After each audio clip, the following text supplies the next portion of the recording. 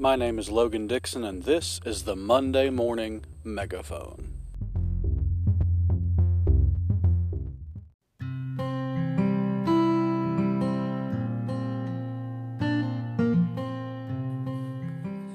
Hey guys, thanks for tuning in to the Monday Morning Megaphone. Today is the Monday after Ash Wednesday. Now, as I'm recording this right now, it's Thursday and the weather is really nice, and I thank God that it's starting to warm up after this terribly rainy and cold season. But I wanted to talk to you on this beautiful, beautiful day. Just let you know that since it is the Monday after Ash Wednesday, I thought I would post my Ash Wednesday sermon from Mars Hill this last week. I did this last year, so if you want to go back and listen to that, you can. The title of the episode was Ash Wednesday for Monday morning, and I think I'm going to title it the same thing for this episode. And I'll probably make this a yearly tradition of just posting the Ash Wednesday sermon the following Monday for the podcast. So I hope you enjoy that, and I wish you a blessed Lenten season as you commit this time to prayer, fasting, almsgiving, and whatever spiritual disciplines you practice. I pray that this Lenten season for you would be a time where you get closer to God and get closer to one another, and use this time to reflect on the gift of salvation that we have in Christ. Thanks, guys.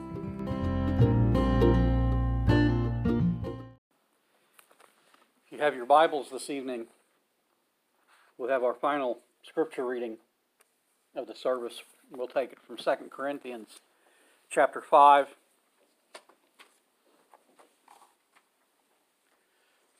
2 Corinthians chapter 5, and we will read verse 20 into chapter 6, verse 2. When you get to 2 Corinthians 5:20, if you would, stand and we'll read the Word of God together.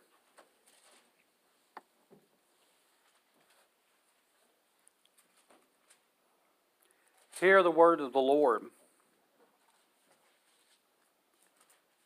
Now then, we are ambassadors for Christ, as though God were pleading through us.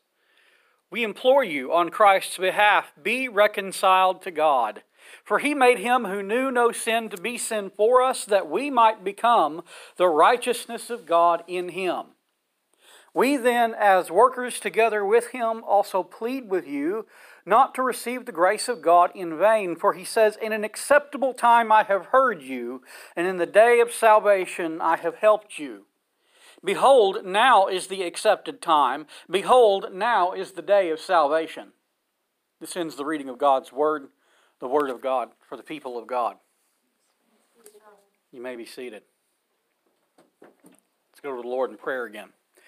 Gracious God and Heavenly Father, we are here on this Wednesday evening before you to participate in a practice that your people have participated in for years. Lord, we are here on this Wednesday evening to offer up repentance to you, offer up ourselves to you, asking you to forgive us of our sin, asking you to remember our sin no more. And as we do this, God, we ask that you would allow us to leave this place comforted by your Spirit, comforted by your Word, comforted by your grace, knowing that your blood has washed away every sin. We ask this in the name of your Son, Jesus Christ, who lives and reigns with you and the Holy Spirit, one God, forever and ever. Amen. Seeing as it is Ash Wednesday, it is not my tradition to preach a very long sermon for Ash Wednesday because because generally on Sunday morning what we do is the sermon is generally the highlight of the morning whenever you go to church anywhere. But on Ash Wednesday, the main event, the culmination, is around the partaking of ashes. It's around this moment where we come together as the family of God in the house of God, proclaiming that we are broken by our sin and that only the grace of God can restore us. And so it's with this in mind that I want us to think about Paul's words here in 2 Corinthians 5:20 through 2:6. I was looking over the lectionary text to determine what I might speak over this evening, and this text stood out to me as being the key as to why we gather here, not just on Ash Wednesday, but every Sunday morning, every Tuesday night. We come together as a family and we participate in the reconciling work of God that goes throughout the world through the preaching of the gospel.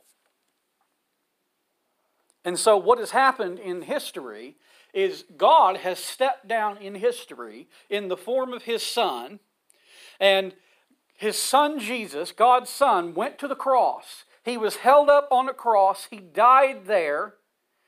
And God points to His Son and says, this is the way of salvation. This is the way to life. There's no other way but through Jesus. There's no other way but through my Son on the cross. And there are people who will hear that offer to life. There are people who will hear that good news and they will outright reject it. And they will outright walk away from it. And that's why Paul says in verse 20 that we are ambassadors. And it says, though God is pleading through us, we implore you on Christ's behalf, be reconciled to God. Now let's be careful here when we look at this text. This is one of those passages where we think we know what it's talking about, right? Be reconciled to God. Well, we know what that means, right? We know what Paul is talking about. He's talking about praying the sinner's prayer. He's talking about joining the church. He's talking about being baptized. Is that really what he's talking about? I don't think so. But keep in mind, Paul's already had 2 interactions with the Corinthian church through the exchange of letters. I mentioned last night in Bible study that the first letter that Paul wrote to the Corinthian church is lost to history, but we have the second one, and it's listed as 1 Corinthians in our Bibles. And then 2 Corinthians, where we're reading this evening, is technically the third letter that Paul has written to them. Now in 1 Corinthians 1:4, Paul thanks God for the grace that has been given to them in Christ. So Paul is acknowledging that his audience is made up of people who have professed faith in Christ. He's acknowledging that his audience is made up of people who are saved, who are born again, who are already reconciled to God. He acknowledges them as believers. So why is he telling them to be reconciled to God? Is there an additional reconciliation that needs to take place? I don't think so. I don't believe Paul is talking about reconciliation as a remote act. He's not talking about it as this one primary event. I think Paul views reconciliation as something that only exists as one point in time for a believer. But the effect of that moment, the effect of that event goes all throughout time for the believer. That moment that you give yourself over to Christ, that moment that you are connected to faith in God through Christ, that moment changes the rest of your life.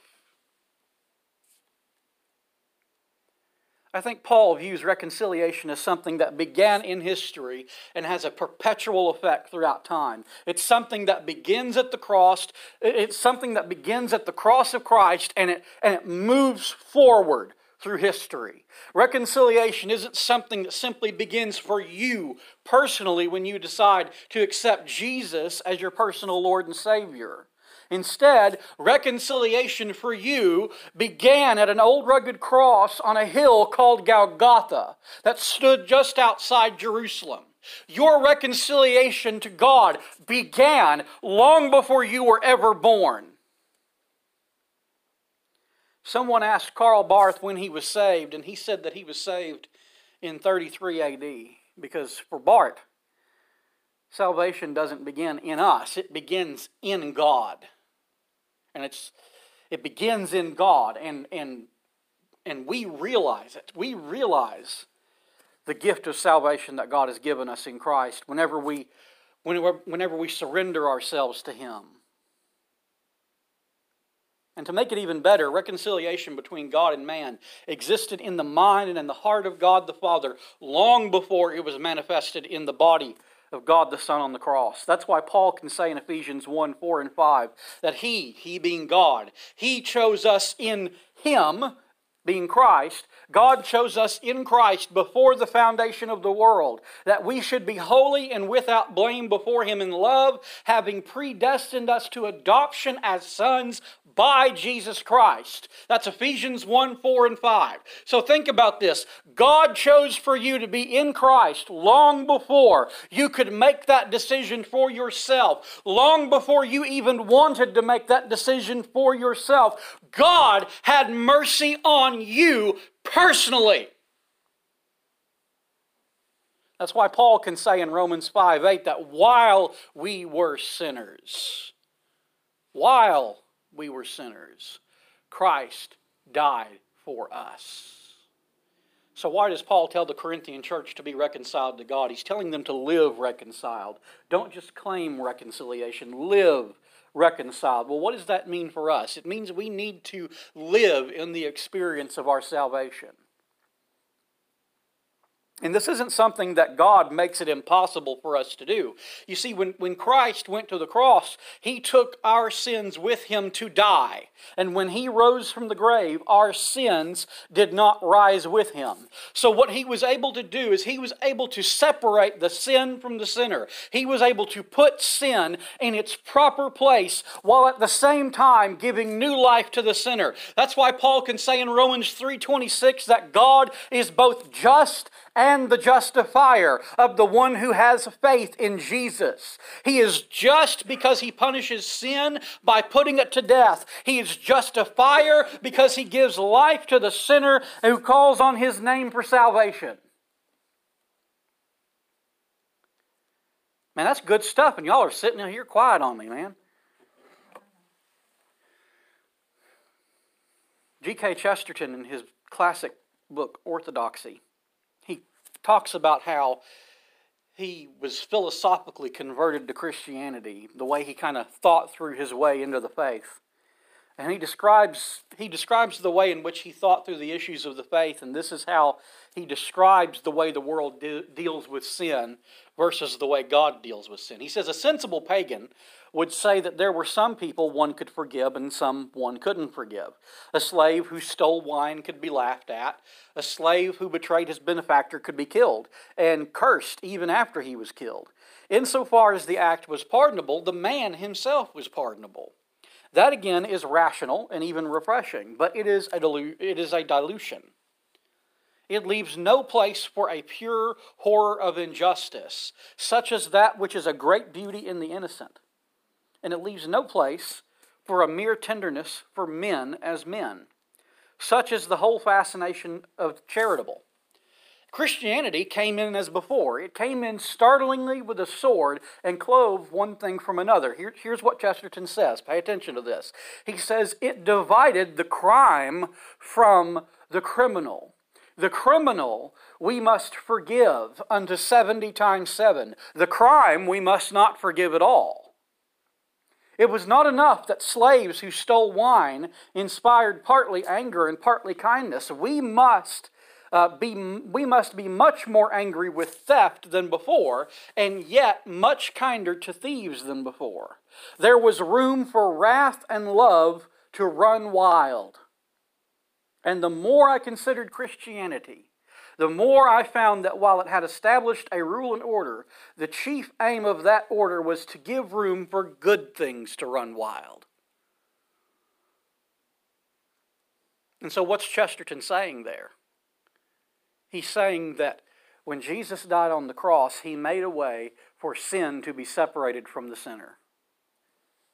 He made a way for the crime to be separated from the criminal. And when the crime is separated from the criminal, both wrath and grace can run wild. Christianity is a place where the wrath of God runs wild on sin, and the love of God runs wild on sinners. Sinners like you and I are free to abandon our sin and run to God because reconciliation has been accomplished in the work of Christ. So what Paul is saying in essence in our passage is that we need to allow reconciliation to run wild in our lives. Ash Wednesday is a time when we recognize our sin and offer up repentance for it, but we also remember that God, by His grace, has separated us from it. And it no longer holds dominion over us. We are now free people who live reconciled, and we invite others into that reconciliation. Amen.